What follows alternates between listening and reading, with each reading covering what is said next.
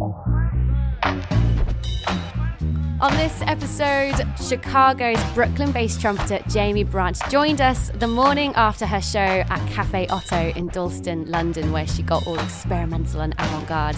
We talk about the new record that she's recording at Total Refreshment Centre, reflect a little bit on Chicago, London, the event that happened at the end of 2017, and look ahead to 2019 as well.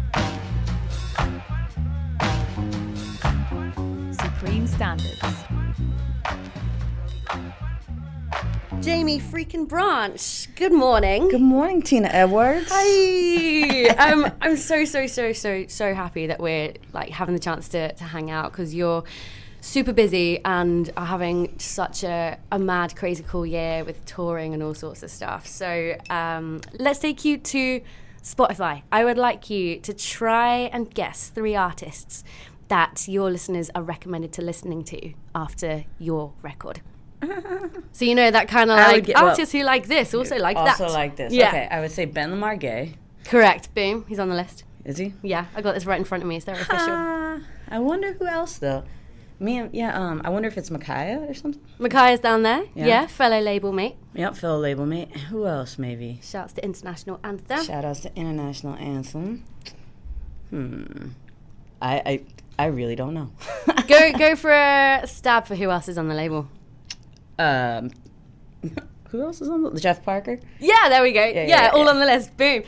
Jeff Parker, Rob Mazurek or something. Yes. And do you know what? Often, like, when I play this game with guests, like, it's not always clear-cut. Like, there's so many artists who share a label with other people that don't feature on the lists. But it's all kind of just goes to show what a distinctive sort of sound or what a scene that International Anthem have kind of built.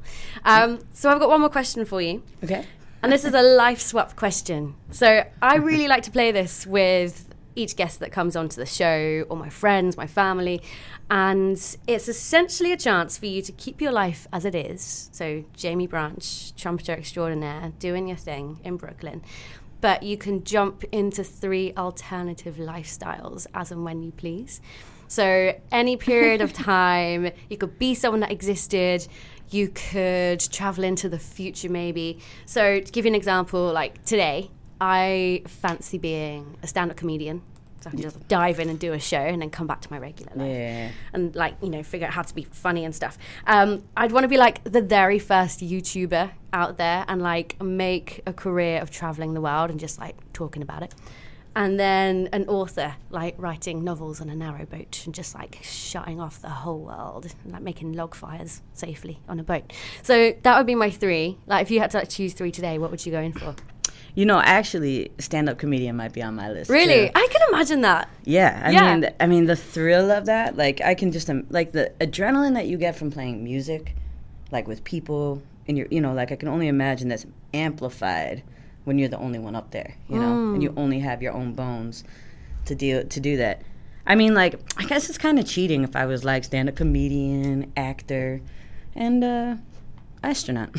Sweet. Okay. Yeah. I often like always think, like if I was gonna have a 4th today, like I want to be an astronomer at NASA. Yeah. So like we could kind of work together and we could in our hypothetical lives. We could totally, maybe not actor. Maybe I don't want to act. Actually, acting is a little silly sometimes. In what way? Or like what actor would you like to do?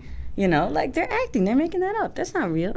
I guess. But in some ways, I guess it's kind of like a way to like explore parts of yourself that you don't often give yourself permission to explore. That's true.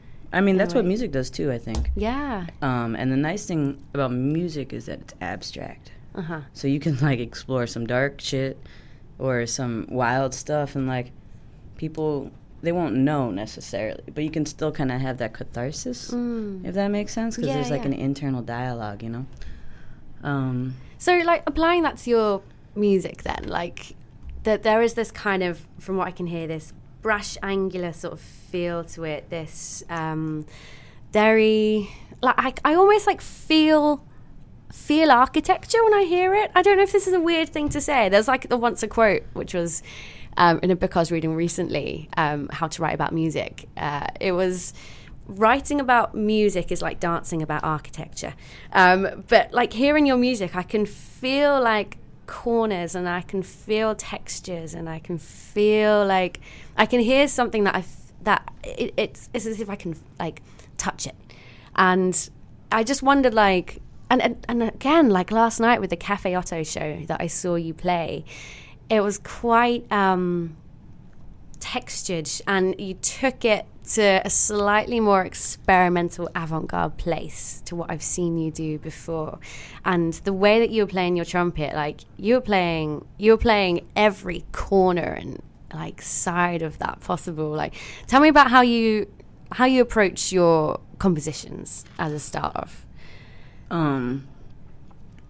Also, side note, I think I'd want to be like an old school philosopher, like 1600s, 1200s. Oh, like, sick! Back in the day. Okay, cool. Yeah, man, that is a very good like sit under a tree and be like option. Kant or something. Yeah. Okay, Sick. but when I write music, I write mostly. Architecture is not.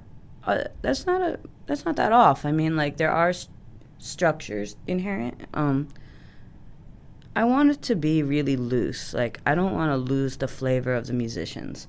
And the improvisation is really, really key. It's important. I mean, that's the living, breathing stuff. Uh-huh. If you get too bogged down in the actual written composition, I think you lose a lot of the soul. I think you lose a lot of the potential for failure. And once you lose the potential for, like, once you're, like, nailing things night after night, you lose the magic that can happen on the other side. You need to have, like, you can only go as high as you can go low, I think. And so I try to make music that's like really open-ended, but that can like get to some like specific like crystallized moments, right? So I want this specific thing to happen, so how do we get there? So like things are written like Waltzer or something like that, that's a bass line and a harmony line and a melody. Uh-huh. It's pretty specific, and it only comes off if we have these crazy, like, ecstatic highs, loud before it, so that when we get into this, like, more subdued ballad, you can feel the, like, juxtaposition. And I think that helps people kind of understand the music in a way who might not even know about jazz or might not listen to much instrumental music, With words, you're able to just like create the drama with your words. When it's instrumental, it gets, I keep saying this, but it gets more abstracted because it's not so literal. Uh-huh. So I write for specific moments to happen. But if they don't happen, that's not the end of the world. It's about the music. Like I always tell the guys, like last night before the show, the second set was all new music. And we're going over the roadmap before. And, they're like, Lester was asking a specific question, so it's like 4 times the first time, 2 times the second time. And I'm like, yeah, but, like, if it doesn't go there, if it gets off, like, forget about it. Yeah, just play in the moment. Page, play the music, Cool. And I guess, like, what you're saying as well, it kind of reminds me of the feeling I had last night. I felt this tension build and then release, and it's tension and it's release, and like there's almost like very, very small subtle moments of humor after the really, really tense parts. So I can kind of see this like ebb and flow of what you're like trying to create, which is pretty cool. So about a year ago, like you were in town in London, staying at Total Refreshment Centre in Dalston, which has had a transitional kind of few weeks and few months now that we're, not seeing live shows there, unfortunately, anymore. But I guess it was a really good time to get to know you a little bit better during the Chicago-London sort of week last year. And I just want to kind of ask you about, like, a year on, like, how you found that time to be, like, with those 2 shows at TRC, and now, you're back here recording your second record at TRC. So tell me a little bit about, like, the relationship that you sort of formed with that place. Yeah, I mean, it was amazing to me when we got here how similar, like, the things that we've been trying to do in Chicago, to a lesser extent New York, and the stuff that you guys were doing in London. Like, it was just, like, a tight-knit group of people that are trying to, like, bring this music to more people, you know? get the jazz out of the jazz club. Yeah, exactly. You know Into what I a mean? sticky floor venue, right? That's where it needs to be. Yeah. That's the living truth, And so, it really struck me last year how young your crowd was. That's the shit. I mean, I'm sick of seeing old white guys everywhere, Yeah, we've had enough chin stroking, guys. Absolutely. It's like the time. I mean, there's a time for reflection, and I like quiet music. I love Morton Feldman, stuff like that. But I want to make this music that is reflecting the times that we're living in, and I want to see kids there. That's it. Yeah, and very much reflecting what's happening now. And I guess to rewind a little bit, when you recorded Fly or Die, I was thinking this morning, it must have been around the time of the presidential campaign. It was, and I was sure that Hillary was going to be our next president. Yeah. Do you think that there's any tension of the times reflected in your record, or is that just kind of in this next record? Yeah, in the next record. Yeah. When I saw you in Paris a couple of weeks ago at New Morning, which is a wicked show, you kind of started to use your voice a little bit more, and I remember it was the night before the midterm elections, and you felt kind of compelled to speak your mind a little bit within the songs. Is that kind of a reflection of what you're recording at TRC right now? Yeah. Yes. Nice. Mm-hmm. So I guess it's kind of hard to talk about it in detail at the moment because you are literally in the creative crux of it right now. Right now, yeah. You've and left the studio to come here. And we'll see how we tumble out of it. Yeah. It's a lot Fly or Die. That was a record that for whatever reason needed to happen. Mm-hmm. The process felt very streamlined. We did it in one day, really 4 hours in my sister's apartment. Wow. And then the live show. And in a similar way, this record we tried to record in April, and we couldn't make it happen for whatever reason. And it's now we're at the end of tour, we're in London, we're back at TRC.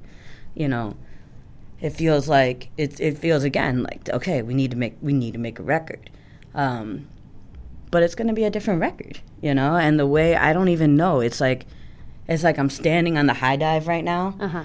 And the touring and the preparation is climbing up there, and now we're about to jump off. Right. And it's let's see where we find each other on the other side, Wicked. And Jamie, I'm so ADD today because I'm back and forth on all sorts of questions. No, I can flow with you on that. We got our ADD. Yeah. This is such an ADD chat. This is a good thing. But it kind of reminds me of wanting to ask you more about the way you were playing the trumpet last night, where you were sort of banging the sides and really thrusting into the microphone with it to create these really dark and nightmarish sounds. When you, it's a progression. It's not you pick up the trumpet one day, I'm going to do this with it today. But tell me a little bit about how you made a journey through progressing from using what's the things that you press valves. down? The valves. From using the valves, you use it as a traditional instrument, and then working your way to using it percussively and all these, with electronics. Yeah. How did you kind of get to where you are now with that expression? That's cool. That's a cool question. I got turned on when I was maybe 19 or 20 to this German trumpet player named Axel Dörner. Mm. He had this record. It's out of print. The label was A Brute Secret, number 3. Sweet. And it's just called Trumpet. And it's 2 tracks, 25 minutes in total of circular breathing. Whoa, really? Circular breathing with multiphonics and contact mics all over the trumpet. Wow. So hearing hearing that sort of stuff blew my mind open as far as the possibilities. And I can hear that in terms of the video that accompanied Fly or Die, when it's just you on a pier or something, and the camera rolls towards you, and it's this really that the sound you just made. Right. I can hear how that's fed into your own creativity a little bit. Absolutely, and that was kind of where I jumped off with my sound exploration stuff. So I was living in Boston at the time, going to school, uh-huh. and there's a trumpet player there named Greg Kelly who was doing a lot of this you call it lowercase improvisation, very minimalist, very quiet. But he would do these things with metal metal pieces of sheeting, aluminum sheeting for your roof, and just put it up against the bell, and you'd get this rattle, you know. And so I started, after I saw that, I was I got to go get some metal, And then for years, that was one of my things. The only two mutes I really used were a plunger and this piece of metal. Wow. And, I'm one of those sorts of people that uses what I have. Pretty resourceful. And eventually, I guess I lost all my good metal. I haven't really found it again. But now I'm making sounds other ways. Yeah. Like I'm still getting that sort of industrial stuff, like putting the trumpet up against the mic and tapping the side and stuff like that, and hearing what that sounds like through like huge reverb. That harkens more to like my electronic music side. Nice. It was like 2002 when I bought my Juno 106, and I've been playing that thing since. And is that the name of your trumpet? Juno 106 is actually a synthesizer. Ah, right. From like 1984, maybe. It's a Roland. It's the synth I still play in Anteloper today. The exact same one. Wicked. Wow. And with Antelope, sorry, go ahead. No, just like that sort of sound exploration, like electroacoustic-y type. Yeah. And with Anteloper, I guess that's like another side of your creativity as well. Like, tell us a little bit about that project, this duo thing. Yeah. Anteloper is a duo with myself and Brooklyn-based drummer Jason Nazary. We both play our instruments, trumpet and drums, and then we both play synths. So he uses like contact mics on his kick drum, his snare, and feeds it through like a series of like pedals and synths. And he also has some like modular patching capability. And then I play keyboards, basically. Wicked. Play the Juno 106 and this little guy, and I use a loop pedal. So there's like 4 or 5 instruments in a way, or pieces of equipment that you're playing between the two of you. Like, is that right? Like drums and like everything you've listed down. Trumpet, and then a bunch of synths. And I think like a comment that I hear from so many of my mates when I see you play live is, oh my gosh, like when I see you do Fly or Die, I haven't been lucky enough to see you do Antelope yet, but every time pretty much you've done Fly or Die, someone next to me has gone, whoa, I can't believe that's just 4 people that made all of that sound. Like, is it something that you're quite attracted to, like making things sound bigger and like fuller? Yeah, I mean, like I think you have to have both sides. Like, how quiet can we be? How loud can we be? How sparse can we be? How dense can we be? And especially with Antelope, because there's a lot of looping and stuff like that, it can get huge. It's like at a certain point, the electronics take over and become a player, just like the people in the band, because the capabilities, especially when you have things like feedback and looping, like it's literally generating on itself, and so I don't know if like I want to make things sound bigger than they are, but I do want to try to reach the potential of what a band can do, Sweet. Like turn it up.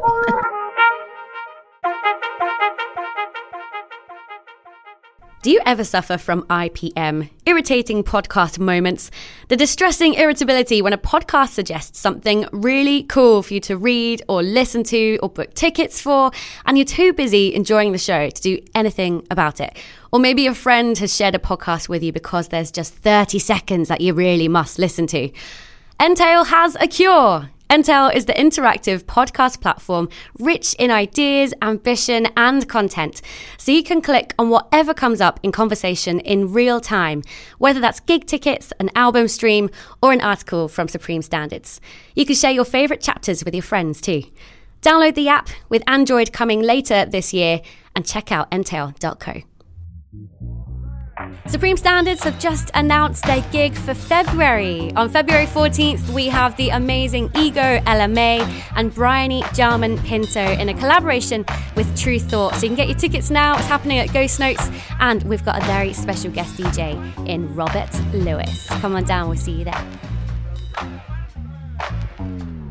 And you moved from like Chicago to Brooklyn a few years back. Like, Did you find that kind of helped you creatively like go down the lanes that you wanted to go down? Like what's going around you in Brooklyn right now? What's happening? Man, I just quit my day job in July. Oh, that's a big thing. Congrats. Thank you, Doggy. That's wicked. It is. I've been, I have always worked day jobs to support my music because I just can't, I can't stop playing. And I'm not really good at anything else. Like, I can't. Yeah, since then, I've been rehearsing. I have this rehearsal studio in Sunset Park. And just trying to take those hours where I was working like 9 hours on my feet, like serving people coffee or whatever, taking that time and putting it back into the music, because like now's my chance. Right now, this is it, you know. And so I'm like just trying to get as much in, and there's incredible people around. I mean, like New York City, you have so many elders there. You also have new young kids coming like every day, you know. Yeah. So there's a real vibrancy there. And between Chicago and New York, I went to Baltimore, which is also a great city. But when I moved to New York, the energy and the pace of the city was just like triple Baltimore, maybe more. And I felt like I kind of reacted in kind, in a way. Like, I don't know about you, but like I kind of like mix in with my surroundings, you know? And I felt like when I went to New York, I stepped it up. Yeah. So it's like if the city's like giving you like 10 on the scale, like you give it 10 or 11 back. Yeah, like, otherwise you'll get beat down, yeah. especially in New York. It's like if you can't come up to that energy level, then you got to move. Absolutely. And like, not to take away the poignancy of what you just said, but man, if I went into a coffee shop and like you were serving me coffee, I'd be like, holy crap, like I need to get my record and ask Jamie to like sign my record right here. Like, what is this? And it's like a really good reminder that so many artists, like, they can have a big profile and they can be touring the world, but the reality is like those tours are like so many weeks a year, and then you do need to like find those other ways of like holding yourself up. So just like, yeah, congratulations on moving on to that next part of your career. That's really exciting. So with Baltimore, like, where is Baltimore? Okay, Baltimore is technically in the south. Okay. It's below the Mason-Dixon line. Right. It's like 45 minutes north of D.C., unless it's 4 o'clock in the afternoon, and then it's like 3 hours north of D.C. Oh, when you said south, I thought you meant like south in the United States. So it like, is. Well, technically. So the south, the south in the States is anything under the Mason-Dixon line. That's where it was the Union and the Confederacy. Right. I've never heard of the Mason-Dixon line. Okay. It cuts all the way through, and it's not even, you know. Okay. You know, it follows state lines and stuff, for the most part. Do you see this on a globe? No. Like, oh, you don't? But you can look at a map with it on it. Yeah, but it would I feel have like to I've be seen added. that. But the globe generally would not have it. Yeah, I can picture it on a map now. I know exactly what you mean. Okay. So it's on the East Coast. It's on the water. The Chesapeake Bay feeds in from the Atlantic.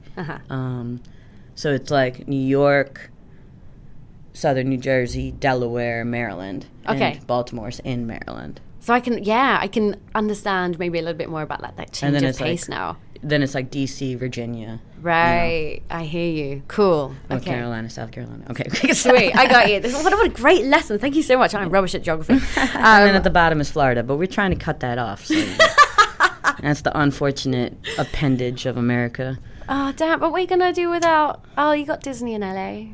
I know. I mean, Disney was a anti-Semite, you know? We could do without him. Oh, jeez. Yeah, okay. I hear that. Yeah. Fair. Man, did you see that video recently? It was like a viral of like this woman who turned up to Disneyland dressed perfectly as Snow White, and she was like at the entrance trying to get in, and all the kids thought she was the real Snow White and was trying to get pictures with her. Security were taking her away. It's hilarious. I loved it. It's funny and also like deeply sad in a way. I hear you, but I think maybe in an alternate life I'd like to like step into you would her like to be shoes her one okay. day, just for a moment, just to like try and remain that stoic and straight faced about what she's doing. Would be hilarious. Yeah, I'm gonna have to add that into mine. Yeah, add that in. Hey, so we'll have to recap at the end after we have all the whole completely hour to think. So many lives, my god. So I wanted to ask you, like, you're putting out a lot all the time in terms of not recording, so to speak, but you're putting out a lot of energy and just yourself into performing, into touring, and I think that takes a lot of consumption as well. And this is something I like to talk about with artists a lot, because you're kind of letting yourself like bleed out and pushing yourself as much as you can on stage, and that's exhausting. And I feel like there has to be this like yin and yang of like, okay, I'm pushing all this out, I need to like consume, maybe sometimes I need to like take in something. Like, I just wondered maybe what you read, like any documentaries you watch or anything that you kind of totally. take in that then gives you the energy and momentum to like push out again. Yeah. I mean, I'm definitely going to go back to the Tate Modern while I'm here. Sweet. And any other like recommendations you have, because I've been there before. I didn't see the whole thing, obviously, because you can't. I've actually never been to the regular Tate. I love museums. I read, but I'm a very slow reader. Mm-hmm. I'm not dyslexic or anything, but I find myself being a slow reader. When I was a kid, I was a voracious reader. I didn't realize it, because when you're a kid, you don't know that you're like slow or whatever. But talking to my friend, you don't know you're stupid until you're older. But no, just kidding. But actually, right now I'm reading this book called Astrophysics for People in a Hurry. Oh, wow. By Neil cool. deGrasse Tyson. Okay. Who's like, talk about an like if I could be in an alternate universe, it'd be anybody. I mean, the humor that he can bring to like astrophysics. Have you listened to him talk? No. Oh, man. No, I'm just soaking everything you're saying. Oh, I don't know he this has person. a show called Cosmos. He took over. They rebooted the show Cosmos, and I mean, it's just like the love that he has for science and learning and just inquiry. Like this idea that there's so much out there and we can learn it. I mean, we literally have all the information in the world now in our pockets. But he's just like got this love of learning that's infectious, and so I'm reading his book right now. Wicked. I really like that philosopher Zizek. Zizek. That's another name I don't know. And I was reading something by him, but I forgot it at home. But also, it's a little dense for the road. Dope. And I know you said like you're a slow reader, but it sounds like you do like consume a lot of words, and I definitely count myself as a slow reader as well. What I found really helpful is like sometimes I have a book on the go and I'm like, I just don't feel like reading that right now. Like it's a bit too dense, or I don't feel like fiction. So I tend to have like 3 books on the go, like a fiction, a non-fiction, and then like a magazine or a poetry book, and then I just like pick up what I want. And that way, like I read so much more. I don't know if you like have a similar I sort tend of thing. to do that too. Yeah, like I like I'm not like a graphic novel like anime type person, but like I do like there's this publisher called Drawn and Quarterly. And I think this guy's name is Adrian Tomine. He's written these incredible, like, they're kind of dark, they're graphic novels, short stories, and they're just like, that's like my go-to, like when I just want to like chill and read, Yeah, cool. You've given me Yeah. so many, and like everyone listening, so many good recs. This is cool. So 2019 hopefully is the year of the release for Fly or Die 2. It's true. Yeah, sweet. We're recording now, so hopefully it doesn't take more than a year. That's such an exciting thing. And to know that you're recording at TRC as well is pretty dope, because Fly or Die was recorded where in New York, did you say? Yeah, my little sister's apartment. Yeah, what a beautiful thing. So for TRC, like, I hope it feels like a bit of a second or third or fourth home for you, at least. No, I mean, like, it was a no-brainer for me. It was like, we're going to be in London, we're finishing the tour. It's a hard band to get together. Jason lives in Alaska, it's like we need to record now. Yeah. And TRC was the obvious choice. I didn't even think about anywhere else. Beautiful. Actually. Man, I can't wait to hear it. So just like good luck for the rest of recording, and thank you so much for taking a couple hours out to do this with us today when you're right in the middle of it. Cool. Thanks, Jamie. Thank you, Tina. Big ups to you for listening. If you've enjoyed the show and you've gotten this far, then please leave us a little comment, rate the show, subscribe, and share it with your friends as well. We'll catch you in the next episode.